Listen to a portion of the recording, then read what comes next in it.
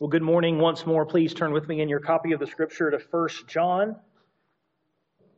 As we continue on in our series here, I forgot to mention that we do have a fellowship meal after this service. That was my oversight in making the announcements. We don't generally just have tables back there for the aesthetics. We're going to have food. If you're coming through, please feel free to stay with us after the service. We would love to share a meal together. Well, like I said, please open with me to 1 John. We'll be looking at what seems to be an odd section in terms of how it's cut up and the way your Bible is probably formatted. 1 John 2:29 through chapter 3, verse 3. I'm going to start with verse 28, but our text, properly speaking, as we discussed that last week, will start in 29. This is what John writes. And now, little children, verse 28, abide in him, so that when he appears, we may have confidence and not shrink from him in shame at his coming. If you know that he is righteous, you may be sure that everyone who practices righteousness has been born of him. See what kind of love the Father has given to us, that we should be called children of God. And so we are. The reason why the world does not know us is that it did not know him. Beloved, we are God's children now, and what we will be has not yet appeared. But we know that when he appears, we shall be like him, because we shall see him as he is. And everyone who thus hopes in him purifies himself as he is pure. The main point here is very clear that those who are born of God reflect godliness. Those who are born of God reflect godliness. It's not entirely clear whether verse 28 is the end of the last section or the beginning of this section. I certainly included it in our time together last week. But everyone agrees that this chapter break is very odd, and probably the way you look down at your text of Scripture, it even looks like, why is that a chapter break? Not a good break. But everyone agrees, there's broad agreement that verse 29 does in fact start a new thought unit, and it introduces a new theme which is going to play an abiding role, you might say, in the rest of this letter. John phrases verse 29 conditionally. He phrases it conditionally, but he assumes the answer is affirmative. He says, if you know that he is righteous, if you know that he is righteous. Well, he's saying something like, if you know that he is righteous, and of course he is, and you do know that, and so therefore I'm talking to you. That's what he's saying. He might as well be saying, the rhetorical effect is, we know that he is righteous. You know that he is righteous. We all know that he is righteous. He tells them this, if you know that, then you can actually know something else. In fact, you can be sure of something else. You can be certain of something else. You can know that everyone who practices righteousness has been born of him, has been born of the Father. That's what he says you can know. If you know God is righteous, you know that everyone who practices righteousness has been born of him. And with one clause, an enormously central concept in John's theology thunders into this letter. Thunders into this letter. With no introduction, just bam, this huge concept in Johannine theology. Those familiar with John more generally probably realize this. We heard it in the scripture reading. But to all who did receive him, who believed in his name, he gave the right to become children of God who were born. Well, of course they were born. How can you? Oh no, but they were not born of the will of the flesh, nor the will of man, but of God. And you may recall this same language in Jesus' conversation with a guy named Nicodemus. Remember that? John chapter 3. Nicodemus, a teacher, comes to Jesus in the night. It's worth reading through. He says, Rabbi, we know that you are a teacher come from God, for no one can do these signs that you do unless God is with him. And Jesus answered him, truly I say to you, unless one is born again, he cannot see the kingdom of God. And after pausing and staring and certain, Nicodemus said to him, how can a man be born when he is old?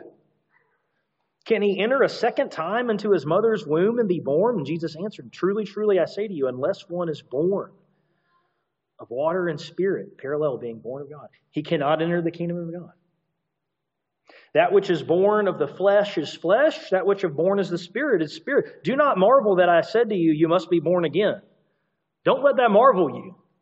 The wind blows where it wishes and you hear its sound, but you don't know where it comes from or where it goes. And so it is with everyone who is born of the Spirit, being born of God. The same theme occurs 4 other times in 1 John. This theme is here to stay.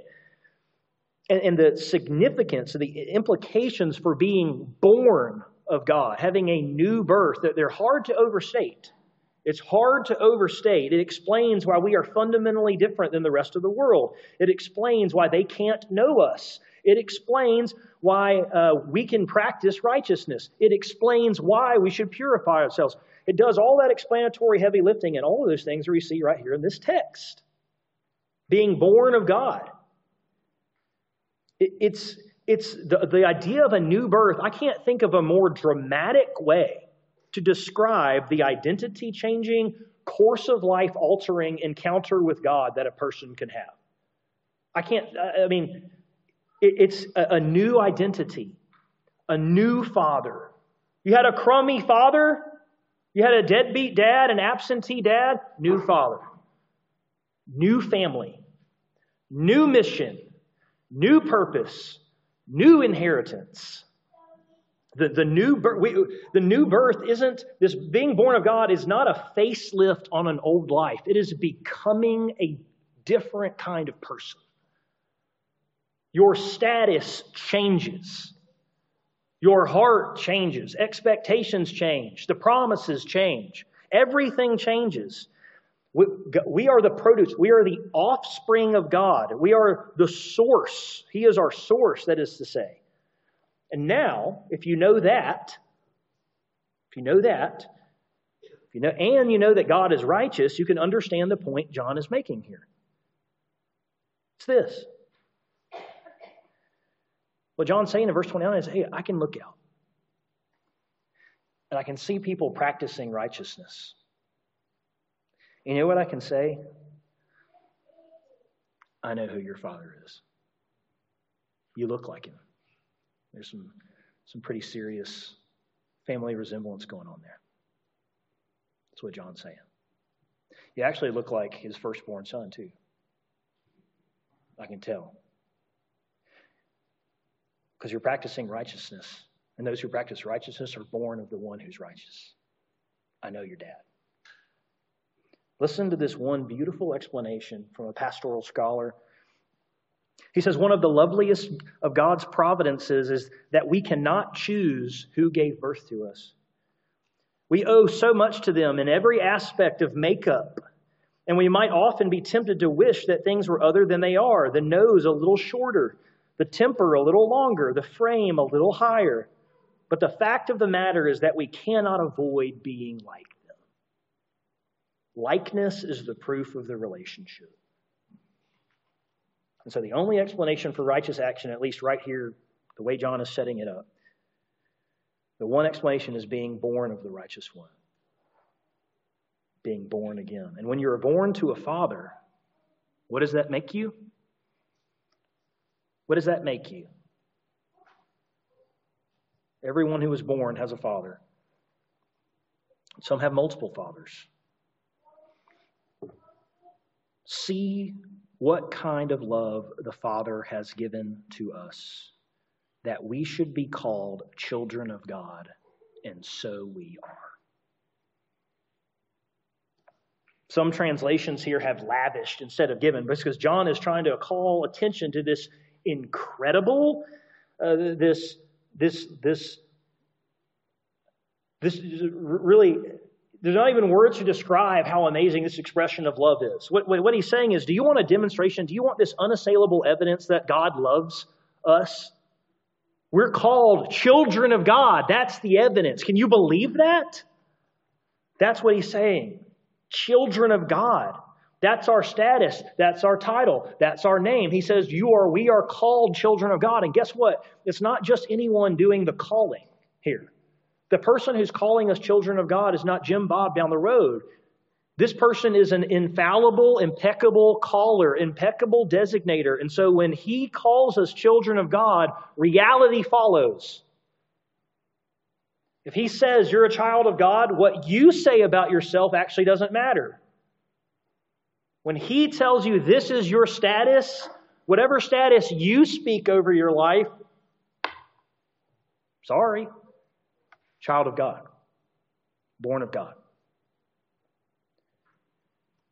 And so we are, he says. Children of the God of the universe, Exhibit A. Exhibit A for the love God has poured out on those who have been born of Him. And yet, there is a flip side to this. It's the second part of the verse. There's a flip side to being born of God and being His children as a result. What's that flip side? The reason why the world does not know us is that it did not know Him. And after hearing this in John 1, that makes sense, right? Because what does it say? Jesus was in the world, and yet the world did not know Him. What do you mean? They didn't know His name? They didn't know who His parents were? They didn't know facts about them? They didn't know that they existed? No, that's not it. He came to His own, and His own people did not receive Him. It's not just knowing facts about. They did not receive who He was. And so similarly, those who are united to Christ, the world is not going to receive us because they didn't receive Him. The world's not going to know us because it did not know them. It doesn't mean that they won't know our names or interact with us or know facts about us, but they're not going to receive us. And I would suggest that this understanding, this fundamentally understanding that the world will not receive Christians because they are born of God accounts for so much talking past that happens on issues of things like social ethics. I mean, it's not that there's no ability to find common ground with everyone. There's natural revelation. You don't have to be a Christian to believe that murder is wrong or something like that. I think you have to have the Christian worldview to explain why murder is wrong, but you can still believe that it's wrong. God has revealed Himself in nature and conscience. Here's some common points for reasoning, but here's the thing. Once you go past those kind of superficial commonalities, we are quite literally worlds apart. Literally worlds apart, belonging to a different world, destined for a different world. I mean, you look at the motivations, hopes, consequences, identity, mission for someone who is born of God and someone who is of the world, and it's like two ships. It's not even like two ships passing in the night. It's like someone on a canoe and a jet ski passing each other in the night in the middle of the ocean, both staring at each other, wondering, what on earth is that person doing in that at this time? There's failure to start even. There's just, what? There's going to be a level of talking past that is going to be inevitable, and it is entrenched. And this is so important to realize because we have to guard ourselves for thinking the following. That if we can just package what we believe the right way, if we can say it tactfully enough, can love well and do these things, that the world will in fact receive us. They might disagree, but they'll receive us. They will accept us, but even if they disagree. Folks, I'm really sorry to say, but that didn't even work. If the last 4 years have been any indication, that doesn't even happen in the church. It doesn't. Ask any pastor. People have difficulty within the church disagreeing with other Christians on certain social, political issues, and yet embracing them fully and vibrantly. And brothers and sisters in Christ, it's like, oh no, we're going to agree, disagree, and keep each other at arm's length. Why do you think it'd be any different with the world? Do you think there's a better chance of the world receiving you if you package things the right way? Come on, get out of here. You will not be able to package a robust Christian theology that's not some watered-down gospel, some watered-down Christian ethic, no matter how clever you are or how wise you are, in a way that the world will receive you. It's not going to happen. And I'm the first proponent of speaking and engaging wisely and tactfully and being a nuanced person. I'm all there. I'm there for all of it. The mistake is thinking that if you do that well enough, people won't still hate you.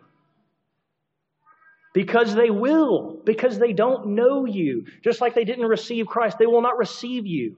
And they will not agree to disagree and receive you. They won't receive you. They won't just not receive your ideas, they won't receive you. We can't package enough. We are born of God. They aren't. They aren't. Children of God, children of the evil one. John's binary is very clear. Who's in, who's out. Light, darkness, us, the world. I'm not saying that's a battle plan for everyone to take up spiritual arms and go have a revolution. What I'm saying is there are two distinct categories and there's no express lane. And you cannot package things enough where you will not be rejected.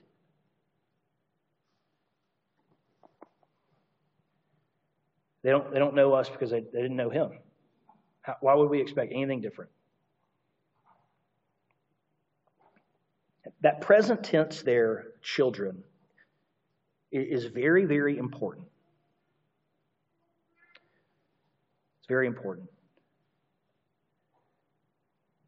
First part of verse 2.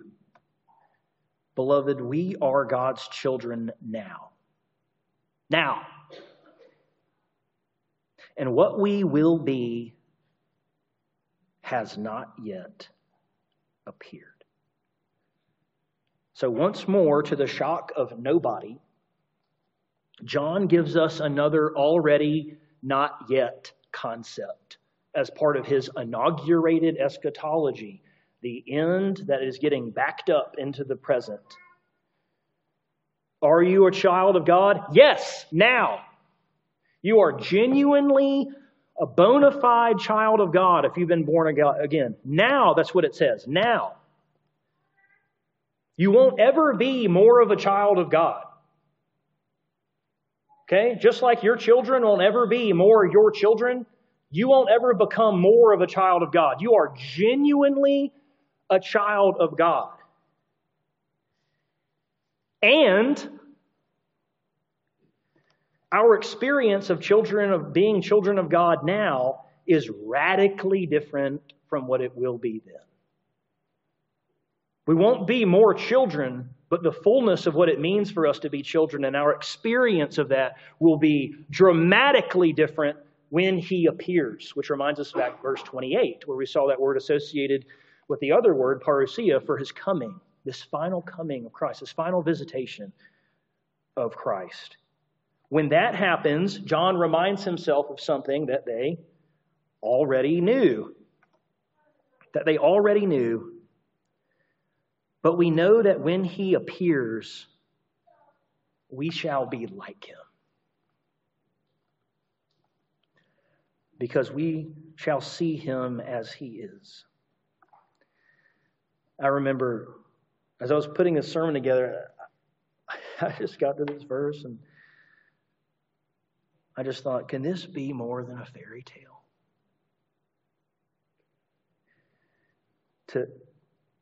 We're going to be like Him. We're going to see Him as He is. What? We're already children? You're telling me there's more to the story? I mean, what could this even mean? The immediate context certainly suggests that one of the primary aspects, the ways in which we're going to be like Him, is purity in His righteousness. That one day we won't struggle with envy or pride or lust or greed or sinful doubt or whatever the case may be. And yet, there is a reason behind that. Okay, that's the effect. That's the result. But what accounts for that effect? What accounts for that result? I've already hinted at it from the second scripture reading in 2 Corinthians 3. As we behold the glory of the Lord, we are transformed from one degree of glory to another. This is the engine of sanctification. Beholding is becoming. Beholding is becoming. And one day that train pulls into the final station at the end of the track, and we will be utterly and completely transformed. We will be transformed by the same Spirit that raised Jesus from the dead, who will work in our bodies to do exactly what He did with the body of Christ. We will be delivered from this body of death, to use Paul's language. Finally, we will be glorious. We will be like Him. And we will see Him as He is. Now, when I see verses like that, we'll see Him as He is. I get scared preaching a verse like that. Because it seems like almost anything you say ends up being a heresy. What does that mean? I'm going to see Him as He is. He who dwells in unapproachable light, immaterial. I'm going to see Him as He is. I'm going to know Him as I'm known. How? I understand the words. I understand those words, but I can't grasp that reality. It's too great. I cannot even understand it without saying something that I would go, no, that can't be it. No, that can't be it. But here's the thing. It's got to mean something. And it's got to mean something amazing. It's got to mean something more glorious than any of us can put together in our minds. That we'll see Him. We will behold Him. And then, as a result, we shall be like Him. Because we'll see Him as He is. And the engine of sanctification, this beholding is becoming, will be complete. We will be righteous. Not just declared righteous, but actually righteous. Not just declared righteous, but actually righteous. And that just isn't a beautiful thought. It is that. It is that. But that changes the way we live now. Changes the way we live now, doesn't it?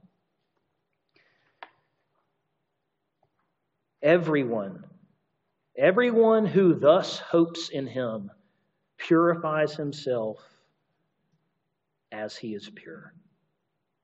The thus hopes in Him. It's odd language for saying the person who hopes in Him in this manner, in this way, who has this kind of hope that we just outlined. The hope for His final appearing, and what will be the results of that.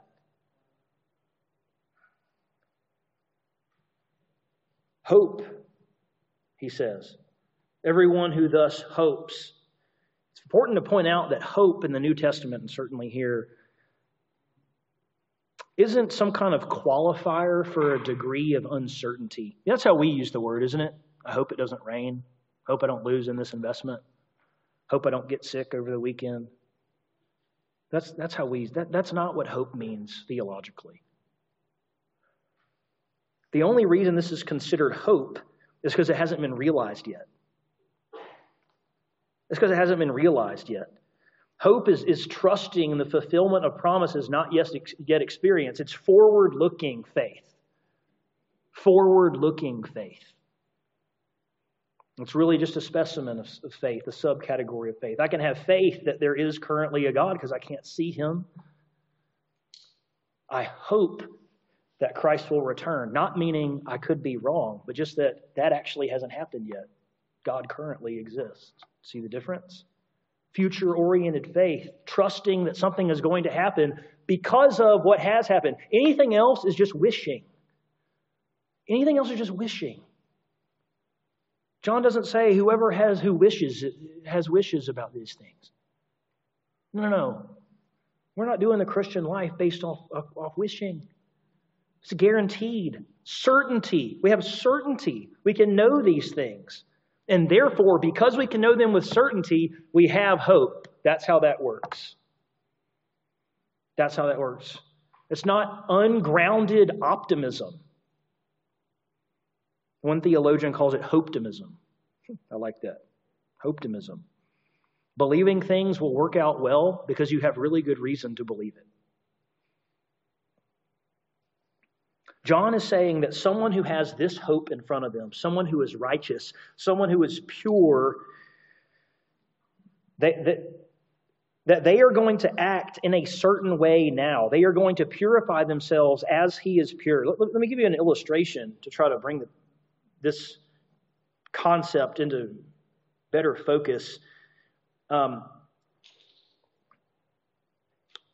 watched some of the medical TV shows, right? Grey's Anatomy. I don't know any other ones. Was Scrubs one? But so my illustration depends on some of those depictions being accurate. If not, someone tell me afterwards. You'll still get it though.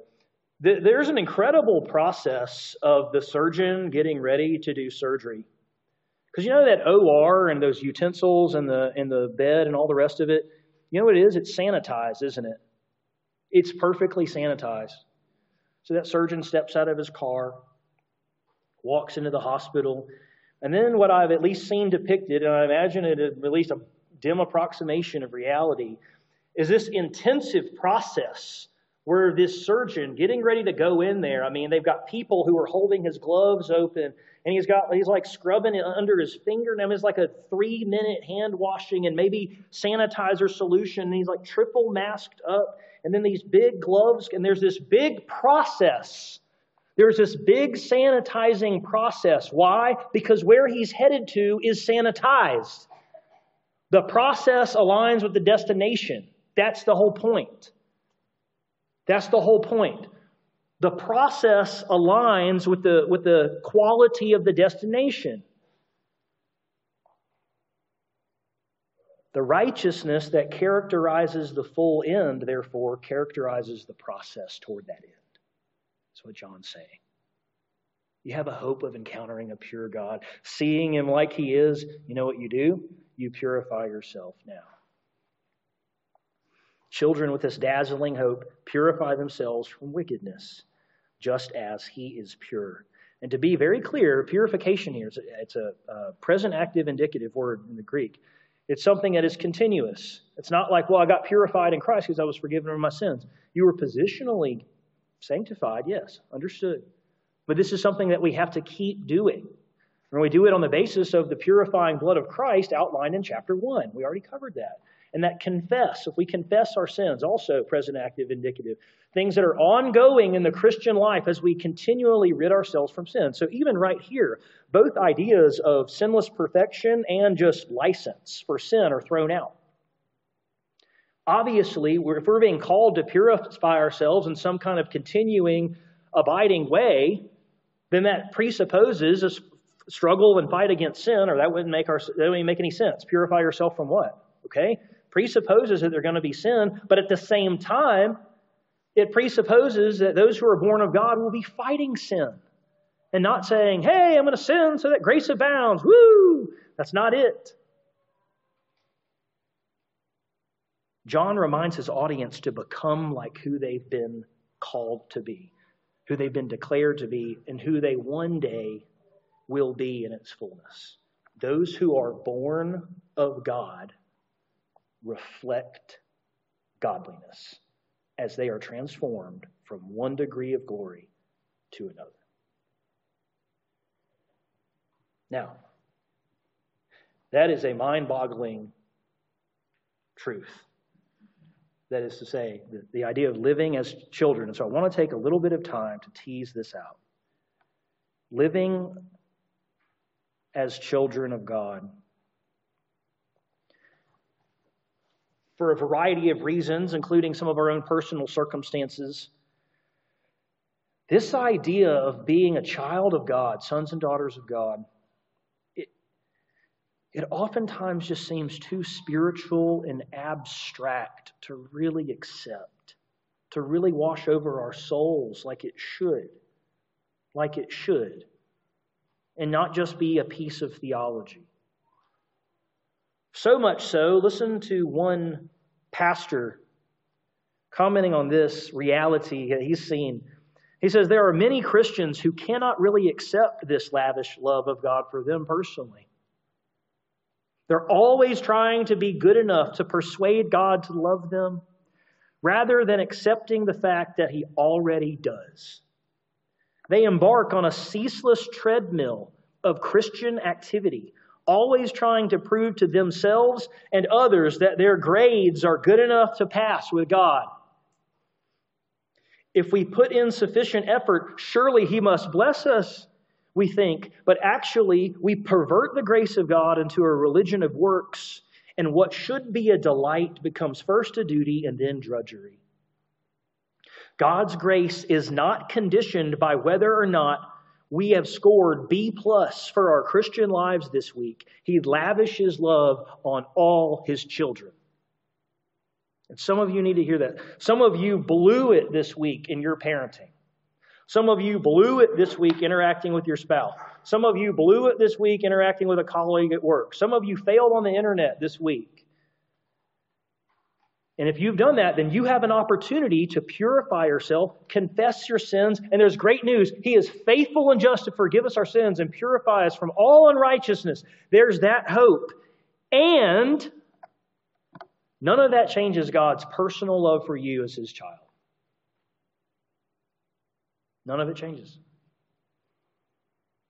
Any more than one of your children sinning causes them to be less one of your children. Or causes you to love them more because they obey. Now, they might be more pleasant to be around when they're obeying. But unless you have a perverted understanding of love yourself, your love of your children isn't conditioned on their performance for you, and God's love for His children isn't either. We are loved lavishly. You are loved lavishly by a Father, by a Heavenly Father.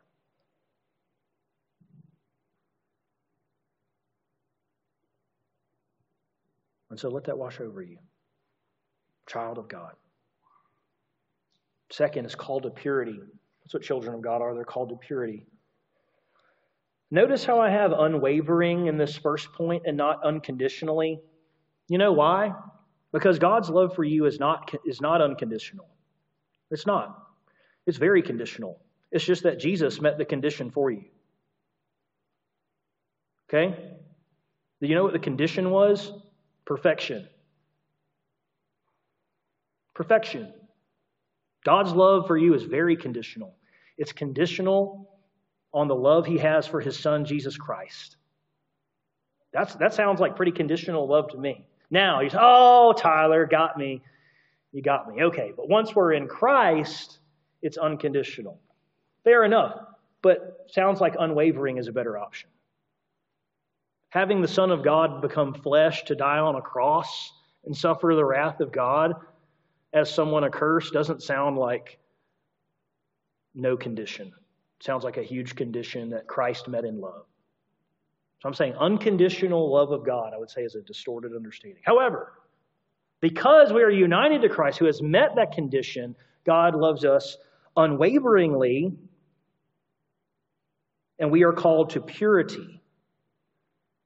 Because we are loved unwaveringly, God will continue to hold us fast. We have this hope of encountering His righteousness and seeing Him as He is, and thus we purify ourselves. Someone who is not walking in holiness is not walking towards an encounter with the Holy One. We say we're done. Someone who is not walking in holiness is not walking towards an encounter with the Holy One, because the process is characterized by the same quality as the end. They might be walking towards something or someone or whatever, but they're not walking towards an encounter with the Holy One. No matter what they say, no matter what they profess, no matter what they claim. Verse 3 isn't optional. It's not good Christian best practice. So the question is simple. Where are you struggling to walk in holiness? Where is it? That's an easy question for a lot of people. The second one is more difficult. What are you going to go do about it? We can't be professionals at identifying sin and not doing anything about it. Can't have that. Purify yourselves. It's an active verb. So what areas? What are you going to do? Who are you going to share your struggle with? What steps are you going to take? What are you going to do? Don't make excuses. Grace-driven, gospel-fueled effort towards holiness. This isn't legalism. This is pressing into the purity of Christ and purity of the Father. Some of you, though, some of you have walked with the Lord for a long time. And in humble, sober-minded self-reflection, you might say, there aren't any glaring areas of sin. Okay, and I'm giving some of you permission, because you walk with the Lord, to say, yeah, okay, there are no glaring areas of sin. I'm still a sinner. And I would say this. Let me offer you a concrete challenge. What is one small thing that you can commit to changing in your thought life this week toward the end of purity? And I don't mind thought life toward the end of purity. I don't necessarily mean lust. I mean, maybe that's it. Maybe you're someone who tends to look around and have little visual treats here and there. Maybe you say, okay, I'm going to tally that up. I've actually done that. 7 or 8 years ago, I actually did that myself. I tallied that up. It was very helpful for making sure I got a low tally. That's how you move the needle in sanctification. You take concrete action steps. Maybe it is. Maybe it's taking a second look or a third look or whatever at a man or a woman. Maybe you say, well, I'm gonna really notate my internal grumbling. That's what I'm going to do. I'm going to notate my internal grumbling. Maybe I'm going to pull up my phone. I'm going to put a tally mark in a notes app or something. When I'm grumbling internally, that's what I'm going to do. Maybe it's just my low-grade resentment. I don't feel appreciated around here. Look at all I do. Look at all I'm doing. Look at all this person isn't doing. Ugh, I silently grumble. Maybe you tally that up. Maybe it's one small way in which you're lazy, where you're not exercising. You know what? Here's my dirty fork. Here's the sink. Here's the dishwasher. Sink, dishwasher, sink, dishwasher. But the dishwasher is so far down there. And you have to open it, and then you've got to reach down and put the fork in sink option.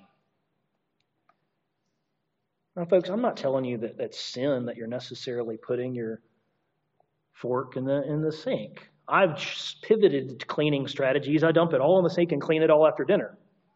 Okay? But my point is that you might not have some glaring whatever in your life, but where are the little moments? Where are the tiny little moments where your fear of man or your laziness or your lust or your envy of what other people have creeps in?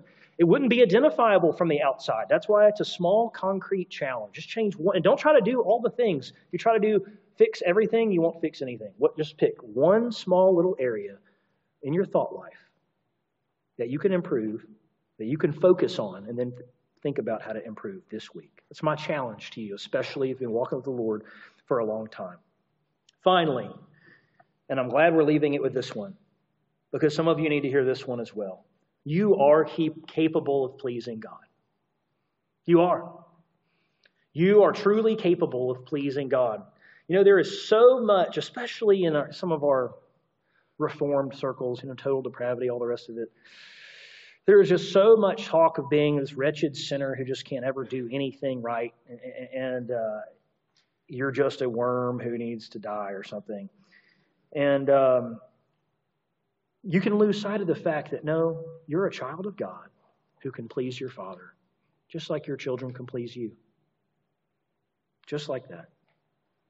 God is not always rolling his eyes at you and wondering how you got in.